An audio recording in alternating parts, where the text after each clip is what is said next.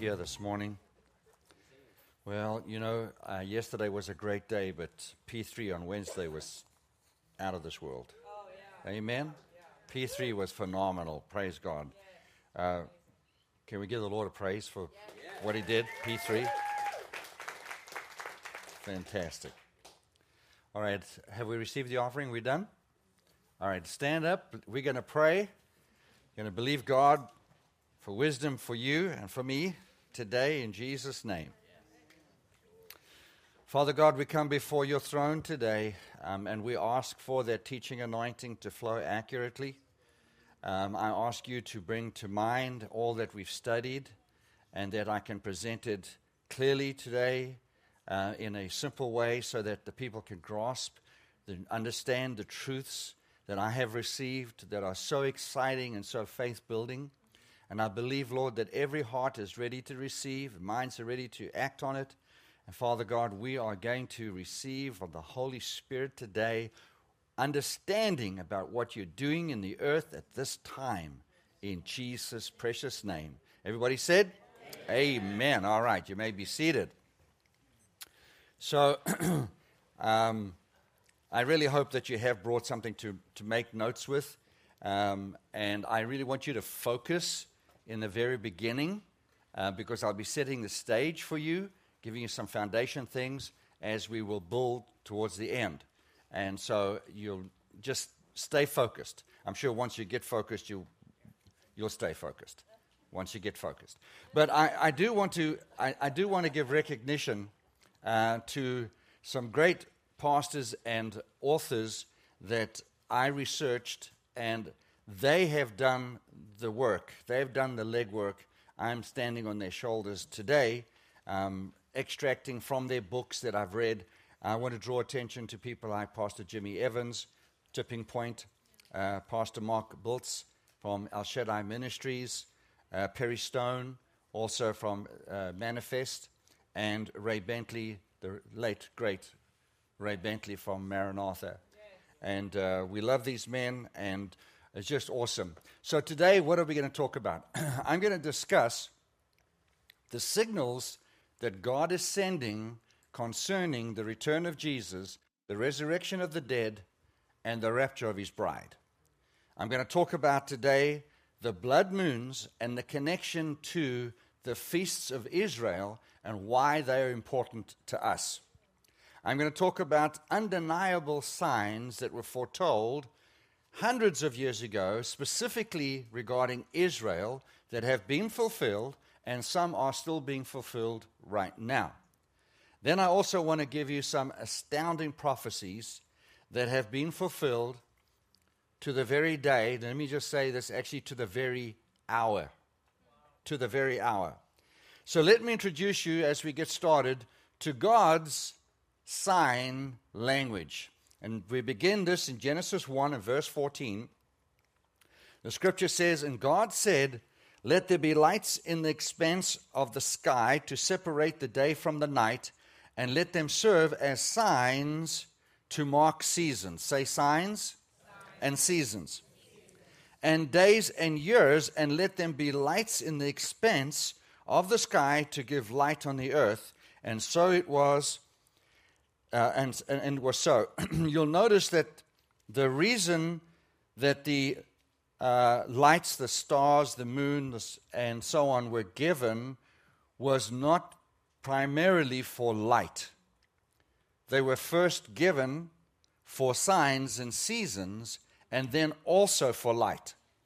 And we need to put that in the right perspective, in the right order. You see the word signs here, the Hebrew word is the word oath, and I believe I've got it up. I might have it on a slide for you. There it is. And what does it mean? It means a signal or a banner or a signpost. The word season in this verse is the Hebrew word moed, and it means a feast, appointed times, or sacred season. not to be confused with our Western seasons when we celebrate summer and fall and spring and winter and so on. It's not referring to that. It's referring to something different. It's referring to an appointed time or a sacred season. In other words, I could say this. God created the stars, the moon, and the sun for signs as signposts for sacred seasons and appointed times. And that will help you understand it. I'll give you a quick example. When Jesus was born, there was a star that appeared. It was a sign. And it led the wise men to Jesus, did it not? Now that star wasn't only visible to the wise men, it was visible to everybody. Everybody could see it. Some didn't care. They didn't care. Some were ignorant. What does it mean? Okay? They didn't know what it means. And also, some weren't even watching for it. The wise men were watching for it. So please understand what I'm trying to share with you today is going to be faith building and inspire you to watch. You're not going to be of the ignorant party, and you're not going to be of the group that says, I don't care. The very fact that you're here in church this morning means you care and you want to know. Amen? So pat yourself on the back. No, ask somebody else to pat you. Okay. Now, I believe that this generation right now that we're in is being warned by God. He is giving signs that Jesus prophesied are coming to pass. So Jesus said this was going to happen right now. There would be signs. In Luke 21 and verse 25, Jesus said there will be signs in the sun, the moon, and the stars.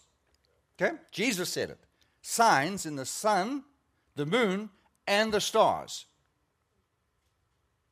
And then he said on earth, there's going to be anguish. The nations on earth will be in anguish, and there'll be perplexity at the roaring and the tossing of the sea. Men's hearts failing them.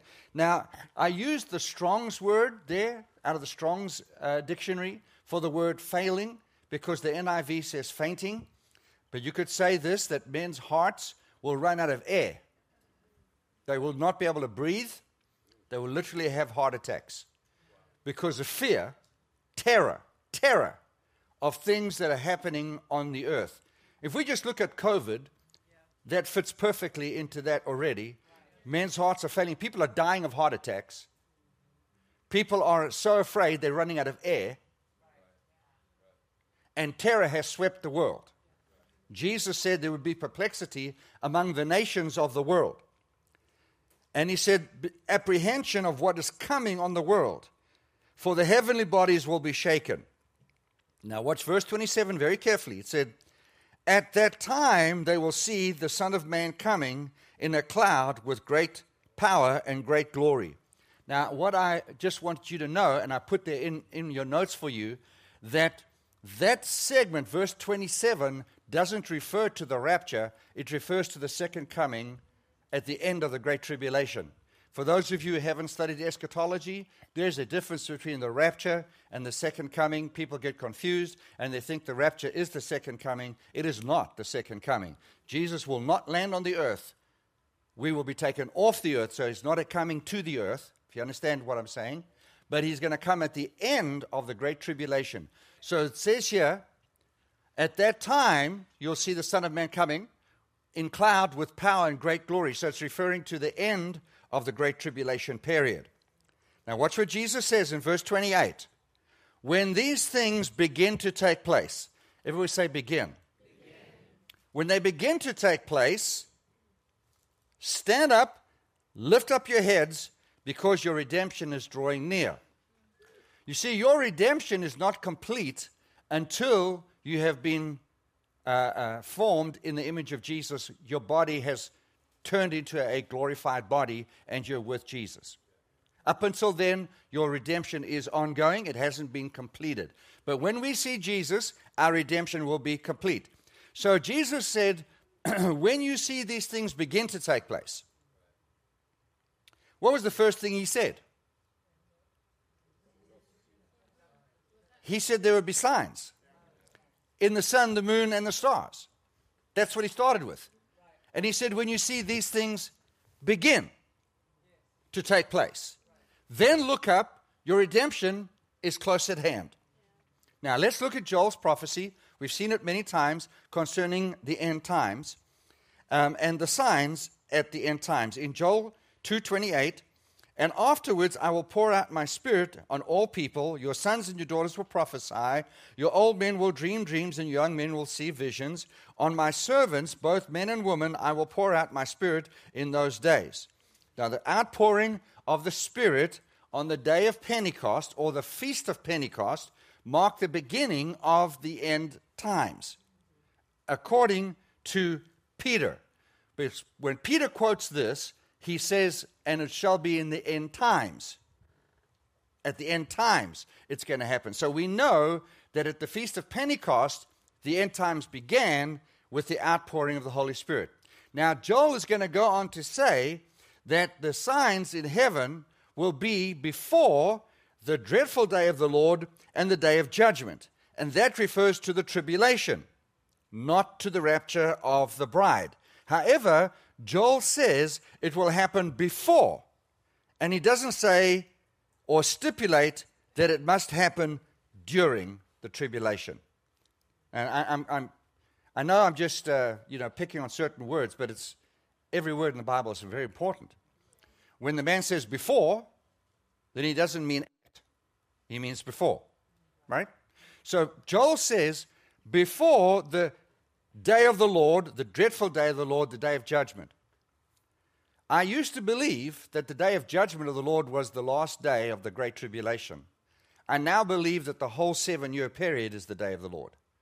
That the whole week, Daniel's 70th week, is the judgment day of God. It's all. And I've come to understand that in studying, because I realized that when the seals are being opened and the trumpets are being blown, the vials are being poured out, it didn't only happen the last 3.5 years. It happened sometime in the first 3.5 years. And it's all God's judgment of the people on the earth who have rejected Jesus. So it is a 7-year period of judgment, even though it is a period of grace, because people who are alive at that time, who haven't received Jesus, can receive Jesus if they want to. They can still call out to Jesus and be saved. So God's grace is still available. The Holy Spirit is still available. So the last 7-year period is, in fact, God's judgment and God's grace. Because let me tell you something, God's grace has been extended to these people so they don't go to hell. Hell is a lot worse than 7 years tribulation. Hello? Okay, so now, I've got a nice little image I want to show you. Quotation from Joel. The sun shall be turned into darkness and the moon into blood before the coming of the great and awesome day of the Lord. That's what Joel said. Now we'll read it in the scripture.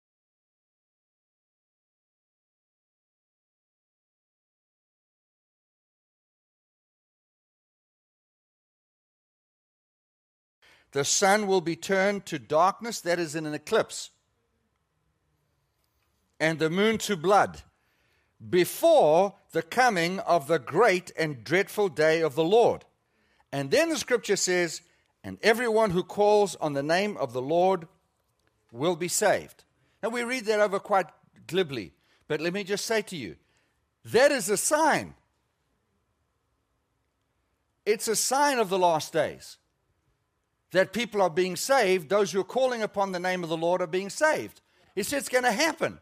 So it's a prediction. It's a prophecy. It is a promise. And it is a move of God. So what Joel prophesied and predicted as a promise and a move of God is that people will be getting saved. Those who call upon the name of the Lord, that is a sign. If you know somebody who's just got recently saved, it is a sign of that being fulfilled right now. Now, miraculous signs have already occurred in the earth, in the heavens, and I want to talk about it. The first one I want to talk to you today, and the one I'm going to focus on, is called blood moons, the blood moon tetrads. Now, the blood moon tetrads was discovered by Mark Blitz. Let me just explain that a little bit. He was the one who drew the analogy between the blood moons. They were called tetrads, all right? They were called tetrads by NASA. But he discovered the association and the link between the blood moons and the holy feast days of Israel. NASA didn't discover that. Mark Blitz did that in 2008. That was recently. Just recently. Now, FYI, a lunar eclipse is a blood moon. Because what happens is the earth gets between the sun and the moon. The earth gets between the two. So the light from the sun is not hitting the moon, which usually gives us the light at night. So there's a shadow on the moon. And because the light rays are longer, it turns red. So it is not really a phenomena. It happens on a frequent basis. FYI, a new moon is when we have let me say it this way. A new moon is the only time that you can have a solar eclipse. And a full moon is the only time you can have a lunar eclipse. The Jewish calendar is based on new moons and full moons. We can adjust the heat again. It's getting a little warm. Thank you. It clicked on or off? To make it hot or cold? Okay, thank you. Solar eclipse would be good right now. All right, so the Jewish calendar doesn't work with our calendar. It's completely different. That's really God's calendar. And they work off the new moon. The beginning of their month is the new moon. So NASA determined or decided that when there are 4 lunar eclipses, and they happen back to back in a 2-year period, they called it a tetrad. They called it a tetrad. All right? So now what you have is you have a full blood moon, and then a year later you have another full blood moon, and it happens 2 years in a row, back to back. But you have 2 per year. Now the interesting thing is, what Mark Spitz found out is that when they fall on Jewish holy days, then we have something special going on. And that is the point that I'm trying to make here. They fall on, get this, the Feast of Passover and the Feast of Tabernacles. Both times. 2 years back to back. Now, is it merely a coincidence? Or is there something significant that is going on? Well, if you look at what was happening to Israel at the time of these blood moon tetrads, you are going to be surprised. Quick reminder what Peter said. I just want to remind you the blood moons. Peter said this, quoting Joel in Acts chapter 2, in verse 20, he says, the sun shall be turned to darkness, the moon to blood, before the obvious day of the Lord, and the great and notable conspicuous day of the Lord. There is a third reference to blood moons, and it is found in Revelations 6:12. The only thing is this. The one found in Revelation 6:12 is, I believe, a result of the opening of the 6th seal that causes a humongous earthquake. It is not because of the lunar eclipse. Something else causes it. And I believe that the great earthquake sends up dust. And the dust is what causes the eclipse and the blood moon. So it is not a blood moon of this type that we're talking about. But it is a blood moon. So now let me go back historically and talk to you about the tetrads. There have only been 10 since the crucifixion of Christ. 10. And the first one happened in AD 70 and 71. Anybody know what happened in 1771? Destruction of Israel and Jerusalem. The Romans attacked, destroyed the temple, burnt down the city of Jerusalem, and took Jews captive, took them to Rome as slaves, and made them build the Colosseum, in which they themselves would be martyred and had to fight lions and animals and everything else. That's where the Jews died. As that era broke down, the literal marble and rock from the Colosseum was carted away throughout Europe and was used to build churches. Taken out of Rome. Taken out of Rome, thank you. They were taken out. The stone from the Colosseum was taken out across Europe to build churches. Very interesting. Right. The next one I want to draw your attention to was 633 years later. It happened in 860 and 861. So you can see they're not frequent. They're very infrequent. I'm talking about the 4 blood moons, 2 years in succession. The next one happened in 1493 and 1494. Now, what was important about this one? The Spanish Inquisition occurred 1 year before. This is where in 1942, in 1492, got the dates wrong then, King Ferdinand and Queen Isabella of Spain gave the Jews 4 months to convert to Catholicism or leave Spain. And it said about 165,000 to 400,000 Jews fled from Spain, around 50,000 stayed and converted from Judaism to Catholicism. Then the Spanish Inquisition started. The Spanish Inquisition is where they tested the faith of those who claimed to have converted.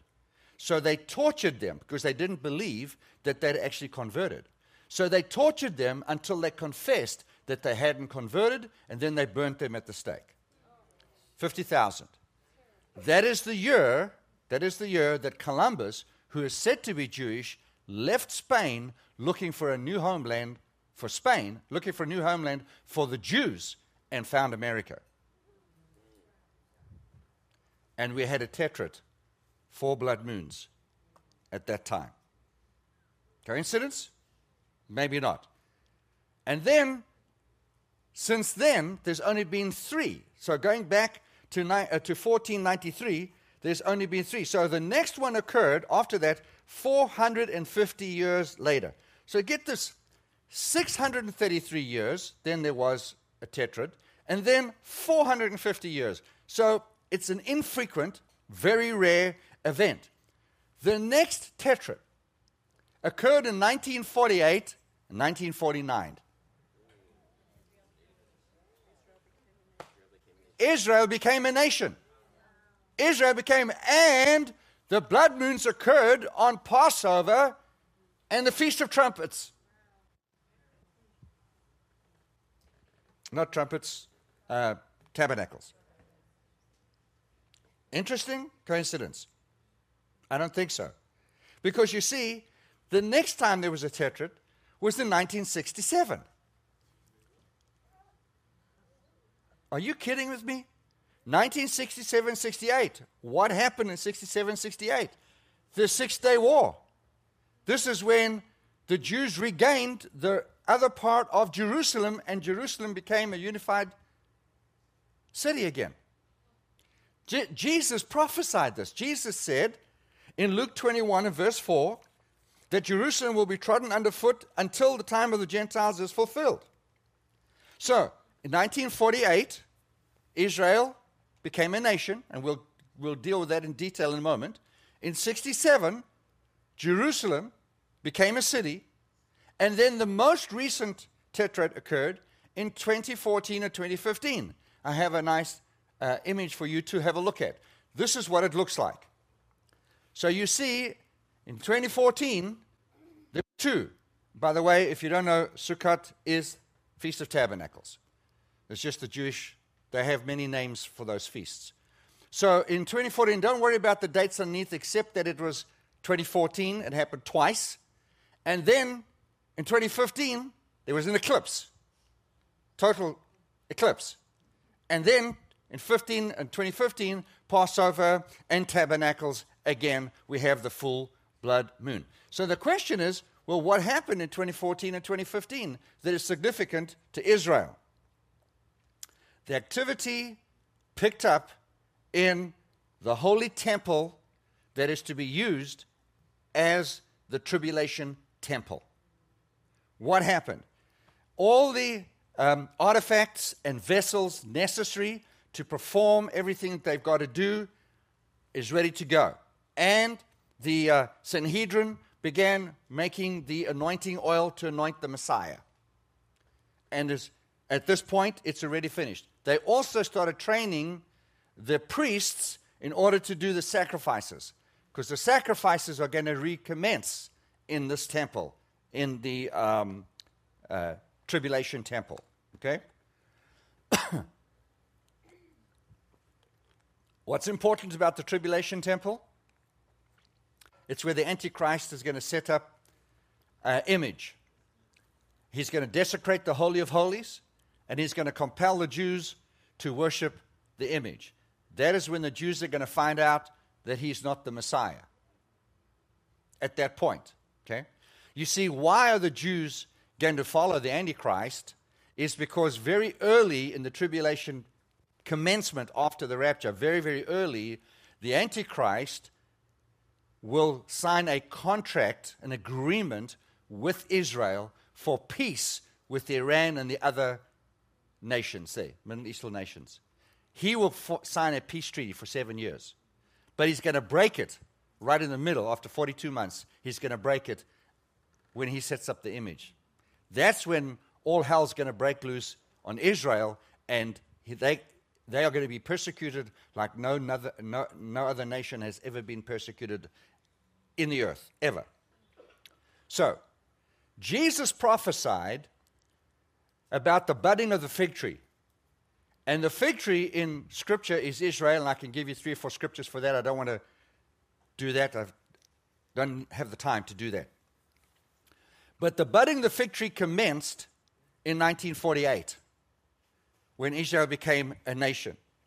So it was established, Israel was established as the homeland of the Jews in May of 1948. It's an astounding event. You must understand, it's unprecedented in world history.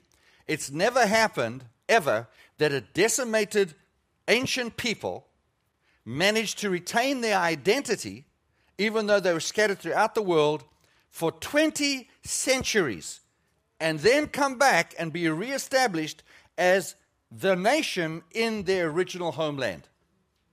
Never happened. So this event was prophesied, specifically prophesied, and it happened exactly as foretold. And I'm going to get to that in a minute. Let me just deal with the fact that Israel is the fig tree. Jesus said in Matthew 24, verse 32, "Now learn this lesson from the fig tree. As soon as its twigs get tender and its leaves come out, you know that summer is near. Even so, when you see," say that, "when you see all these things, you know that it is" what? Near, right at the door. When you see the budding of the fig tree, know that it's near, right at the door. I tell you this truth, this generation will certainly not pass away until all these things have happened. So the generation that sees the budding of the fig tree will not pass away until all these things have happened. Now, I'm going to give you one more scripture or reference to Israel. You've read the scripture where it says, "Can a nation be born in a day?" Yep? So let's have a look at that scripture. Israel had really not existed as a separate nation. It wasn't there, for nearly 2,000 years. People were all over the world. But it was declared, Israel was declared as a sovereign state by the act of the United Nations on May the 14th, 1948. That day, the nation of Israel was born again. It was reborn, 1948. Isaiah 66 and verse 8 says, "Who has ever heard of such a thing? Who has ever seen such a thing? Can a country be born in a day? Or a nation be brought forth in a moment? Yet no sooner is Zion in labor than she gives birth to her children." Isaiah prophesied that the nation would be born in a day. And most of us, for years and years and years, have thought it was talking about Israel, the nation, the people being born again and being saved in one day. Come to find out it's not so. Because that's not what happened. The nation became a nation in one day. Now, another major sign, other than Israel becoming a nation in one day, is the regathering of the Jews back to their homeland. There are hundreds, perhaps thousands of Bible passages that predict the return of Israel to the land of Palestine from the nations of the world. I'll just give you two. Ezekiel, verse 20, verse 34, chapter 20, 34, says, I will bring you from the nations and gather you from the countries where you have been scattered. With a mighty hand and an outstretched arm, I will, with an outpoured wrath, I will bring you back. This is what it's saying. In Isaiah 11, verse 11, in that day, the Lord will reach out his hand a second time. Everybody say second time. The first time was from their exile in Babylon. I've put those little notes in for you so that if you are taking pictures or whatever, you'll see. Do you remember they were exiled to Babylon for 70 years? Remember that? And then God brought them back. Well, the book of Isaiah says, I'm going to bring you back a second time. So it's not talking about that time. It's talking about a second time. And he said to reclaim the remnant that is left of his people. He will raise a banner for the nations and gather the exiles of Israel. He will assemble the scattered people of Judah from the four quarters of the earth. In 1948, when Israel became a nation, there was approximately 650,000 people living there, 650,000 Jews. Today, there are over 10 million. That's a pretty massive increase, isn't it? So people are coming from all over the place. I saw a couple of years ago on the news, I saw an airplane arrive from Ethiopia. Ethiopian Jews. Never heard such a thing. You know, you think all Jews look like Jews. But no, here comes these Ethiopians, black Jews. And I would like to get onto, there's so many things I could talk to you about, because you talk about resurgence, you talk about the resurgence of the Hebrew language. They speak one language, and you get taught to speak it. Cindy, how long does it take to speak Hebrew? 21 days? In a month, about a month. They put you through, and everybody in Israel speaks Hebrew. Everybody. Because of the attacks that they're having, you have to be able to communicate with each other. So they compel you to learn the language. So everybody there speaks Hebrew. It takes about 30 days. All right. I want to go there just to learn the language. Now, watch this. Watch how important this is. Watch how important this is and how this applies to us. In Psalm 102 and verse 16, it says, when the Lord shall build up Zion, he shall appear in his glory. Well, what is Zion? Zion is another name for Jerusalem. So when he builds up Jerusalem, he's going to appear in his glory. You know what happened? What President Trump did? He moved our embassy to Jerusalem. You know what that meant? Recognizing Jerusalem as the capital of Israel. When the Lord builds up Jerusalem, when they begin to recognize Jerusalem again for what it is. 2 verses later, in Psalm 102, same verse, same chapter, verse 18 says, this shall be written for the generation to come. Now, that doesn't make any sense unless you look into the Hebrew. The Hebrew word for this phrase, the generation to come, means terminal generation or last generation. We are that generation. When God begins to build up Zion, begins to build up Jerusalem, begins the budding of the fig tree, he's going to come. Jesus is going to come in the last generation. The question we have to ask is, how long is the generation? How long is the generation? Because, some people say, well, it could be 40 years, right? Could be 60 years. Or it could be that if we go back and do an average of all the generations from Adam all the way through maybe to Christ. We average that out. We might find the length of a generation. I'd like to go to the scripture to find the length of a generation. Yep? All right. So, Jesus said in Matthew 24:34, I tell you the truth, that this generation shall certainly not pass away until all these things have happened. This generation that sees the budding of the fig tree. In Psalm 90 and verse 10, it said, the length of your days is 70 years or 80 if you have strength. So God stipulated the length of the generation between 70 and 80 years. That is how long he expects people to live. He actually said so. So, if that's the case, 70 to 80 years, then we are 73 years into the last generation, because if we go from 1948, when the fig tree budded, to where we are now, it's 73 years. But the fig tree budded in May the 14th.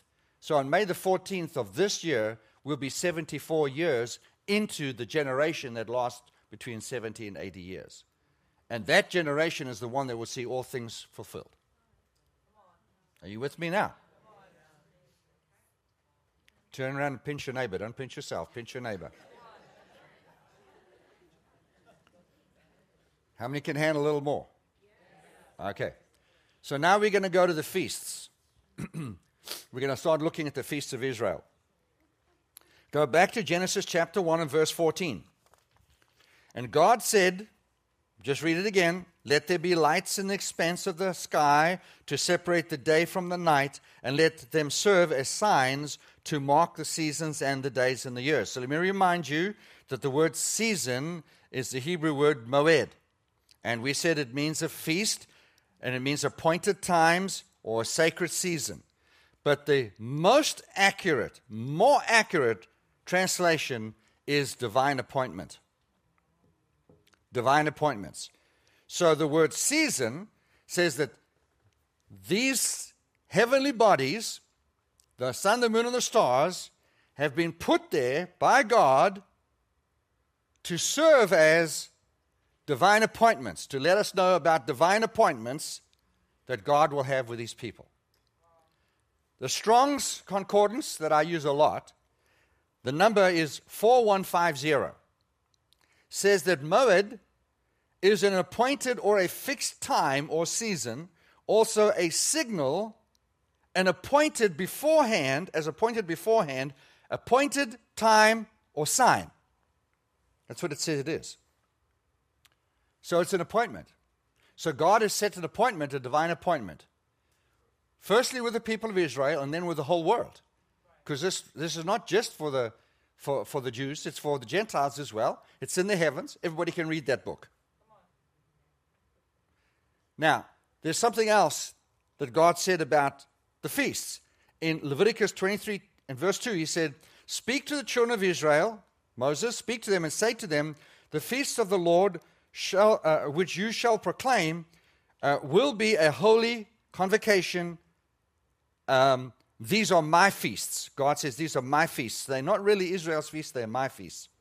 So when the feasts were supposed to be a holy convocation. Well, what does that mean? I go back to the Strong's to get a definition for it. Convocation means a rehearsal. A rehearsal. Think of a dress rehearsal. You go through the dress rehearsal before you have the wedding, don't you? So you know what's going to happen at the wedding, and everybody's prepared. So everybody that's involved in the wedding party, this would be the bridesmen, bridegrooms, they come out and they practice, they rehearse, so that it can all go smoothly the next day. Okay? This is a shadow or a type of the wedding. It's not the wedding. The wedding is coming soon after the rehearsal. Is it not? In fact, it comes the next day. So Moses, at the instructions of God, introduces 7 feasts. The feasts of Passover, feast of unleavened bread, I've got them up there for you. The first fruits, Pentecost, trumpets, Day of Atonement, and tabernacles. In that order. That's the sequence they run in. These were scheduled appointments with God, predetermined for him to intersect with human history. God said, I've put the moon and stars up there, and based on that, I am going to have feasts or predetermined intersections, divine appointments with mankind. And it will be determined by the position of the moon and the sun. Take a deep breath. Now, they were to be celebrated, these were to be celebrated on the Jewish calendar, not the Gregorian calendar that we work by. And the Jewish calendar worked off the new moon and the full moon. That's how they determined their months. So if we really want to know where we are in God's prophetic history, God's time, we have to go back and look at the Jewish calendar. We have to work off God's calendar, not ours. Now, these 7 feasts, 4 of them were celebrated in the spring of the year, and then 3 of them were celebrated in the fall of the year. Not our fall and our spring, Israel's fall and spring. 4 of them. So, each of these feasts foreshadow Jesus the Messiah. And I'm going to show you that. Each of them do that. So, the first 4 feasts that occurred in the spring are Passover, unleavened bread, first fruits, Pentecost, and they all foreshadowed the first coming of Jesus. They all. We'll get in detail. I'll show you how that works. The second group, the 3 that come in the fall, are going to foreshadow Jesus' second coming. I'm going to give you some insight. I didn't want to do this, but I'm going to give it to you now. I was going to wait until next week. Jesus was crucified on the Feast of Passover. He was buried at the Feast of Unleavened Bread. He rose on the Feast of First Fruits, and the Holy Spirit was poured out to the first believers on the Feast of Pentecost. Every major event of the Messiah's first coming occurred exactly, listen to this, exactly on the day corresponding to the feast. On the day. Based on God's pattern, I am fully convinced Jesus will return to resurrect the dead in Christ and to rapture his bride on the Feast of Trumpets. That is when the rapture will take place. I'm not telling you what year, but I'm telling you what month. I'm telling you what month. The Feast of Trumpets. You need to find out what month they celebrate the Feast of Trumpets on. You need to get ready. So I used to believe Jesus could come every day, any day. I could say he could come now. It's not true. He can't. Because if he did, he would violate the pattern that God has set in order as a divine appointment. He can't violate that. He's going to meet it. Also, the rapture is not his second coming. His second coming will actually occur on the feast of the Day of Atonement. And that will begin the third and final feast, which is known as the Millennium, Tabernacles. Because Tabernacles is God tabernacling with man. All right, I got more if you want to stay. Okay. Just shout it's enough and then run out. Let's begin the first feast. Let's begin the first feast, Passover. Let me give you a historical understanding, and I'm sure most of you know historically how it happened, but I'm going to remind you for those who don't know and for those who are watching online that may not understand. So there were 10 plagues that Moses called down on the Egyptians when the Israelites were being held as slaves for 400 years. The 10th plague was the plague where the angel of death came and killed the firstborn, both man and animal. And what Moses said to the Israelites, what you need to do is you need to find a pure, spotless lamb without blemish. kill the lamb, take its blood, and paint the blood on the doorpost and on the lintel, the top part of your house. And those who did that, the angel of death came over and passed over them, and nobody died. You see, Jesus said, I am the door. And you have to go through my blood to avoid the angel of death. Make it to heaven. Okay? There's so much more I want to go to. I just want to run to the next, but let me stay with this one, okay? Let me stay with this one. So, for 1,500 years since the Jews were taken out of slavery, they have celebrated the Passover feast on the 14th day of Nisan. God told Moses, your calendar is to start on Nisan. That's the month that you're supposed to start your calendar. Okay? So on the 14th day of Nisan, you're to sacrifice the lamb. That is, the Passover is to be sacrificed. It was the 14th day of Nisan that Jesus was crucified. The exact day. The 14th day of Nisan. A spotless lamb. So what they were doing was a dress rehearsal for the actual event. God was showing them, by sacrificing the spotless lamb, an event that was to take place, because that was to be their Messiah, but it was going to happen, and it happened 1,500 years later. But for 1,500 years, God kept telling them, this is what it means. This is what it means. How many understood it? How many followed it? Now let's go to Jesus' crucifixion. Mark chapter 15, verse 25. It was the third hour when they crucified him. Now, God's time clock, Israel's time clock, 9 o'clock in the morning is the time for the morning sacrifice. So the third hour would be 9 o'clock in the morning. What was happening in the temple at 9 o'clock in the morning? At 9 o'clock in the morning, they took the lamb, the Passover lamb, that was to be sacrificed that day, and they tied it to the horns of the altar. That's what they did. Okay?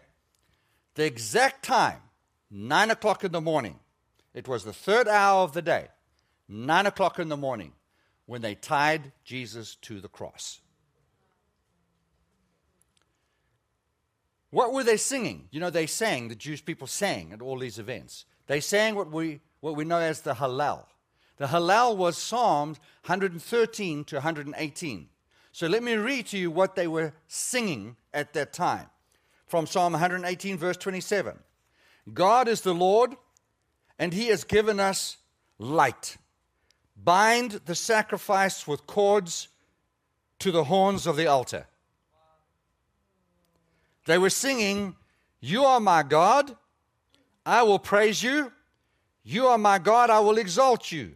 Oh, give thanks to the Lord, for he is good, for his mercy endures forever. That was a very popular chorus not many years ago, that particular verse.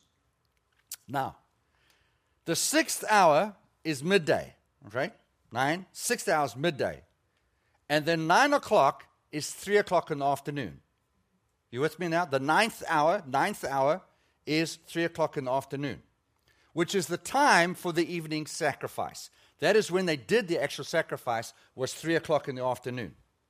So what happened from midday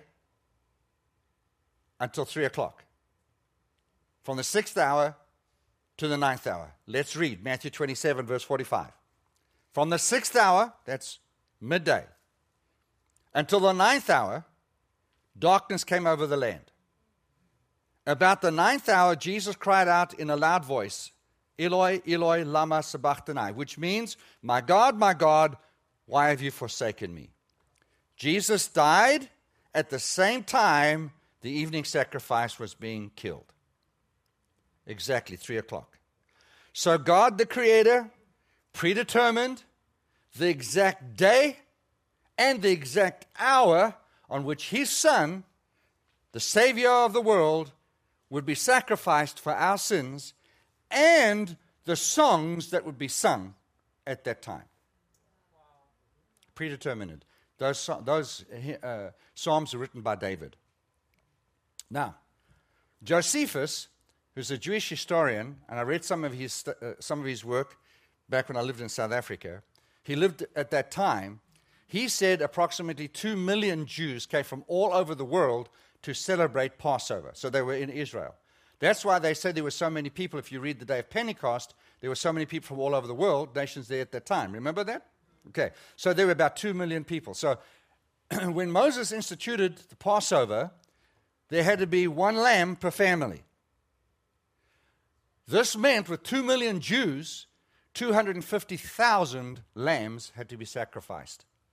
250,000 in the temple. This creates a massive problem, doesn't it?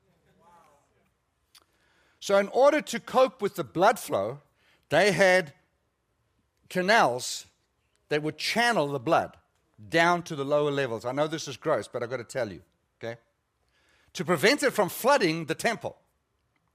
Then the priest would take 60,000 gallons of water and flush the conduit, flush down the aqueducts to get the blood and water to flow. And it would flow out a massive flow of blood, just like a river of blood and water, would flow out the east side, which was the right side of the temple, would flow down and flood into the valley of Hinnom, which is known as the valley of blood. Blood and water would flow out. At that exact time, the Roman soldier pierced Jesus with a spear, and blood and water flowed out of him.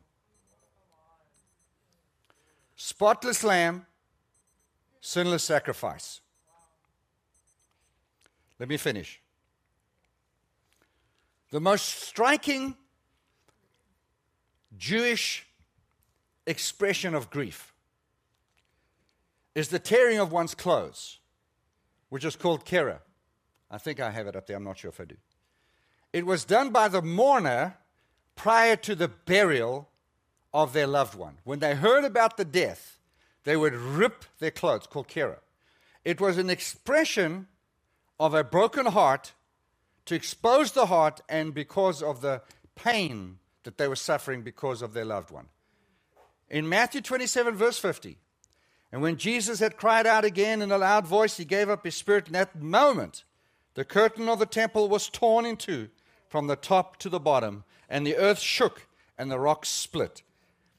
And the Father tore his garment from top to bottom, demonstrating a broken heart as he mourns the death of his Son.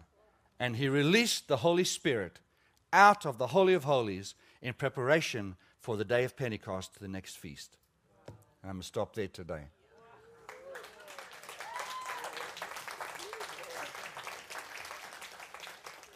I think Pastor Cindy needs to preach next week again so I can continue my preparation. Father, we thank you. There's so much truth in your word. Father God, forgive us for being so ignorant. But we thank you, Lord, that we're alive at this time, and by the Holy Spirit, you're revealing to us what took place so our faith can soar through the roof. Lord, we have no greater faith than we have today, because we've seen you work exact time, exact hour. Everything that you had planned came to pass. We have no doubt, Lord, that what you've planned for the future will come to pass, and that Jesus will return as the Scripture says he will return. And Lord, we prepare our heart for the time of the rapture, the resurrection of the dead. We're thanking you in advance. And Holy Spirit, we believe for that glory and that power and that anointing that you promised as the latter rain is poured out, as the fruits are ripened from the earth. But Lord, continue to reveal to us and open our hearts and minds to understand these truths, that we might walk in the boldness of the hour in this generation, and we might be looking with expectancy and understanding, Lord, of what you're doing in the earth. We pray this in Jesus' name, and everybody said, amen, amen, amen. Praise the Lord. Thank you, Lord Jesus. Now, every eye closed before I let you go.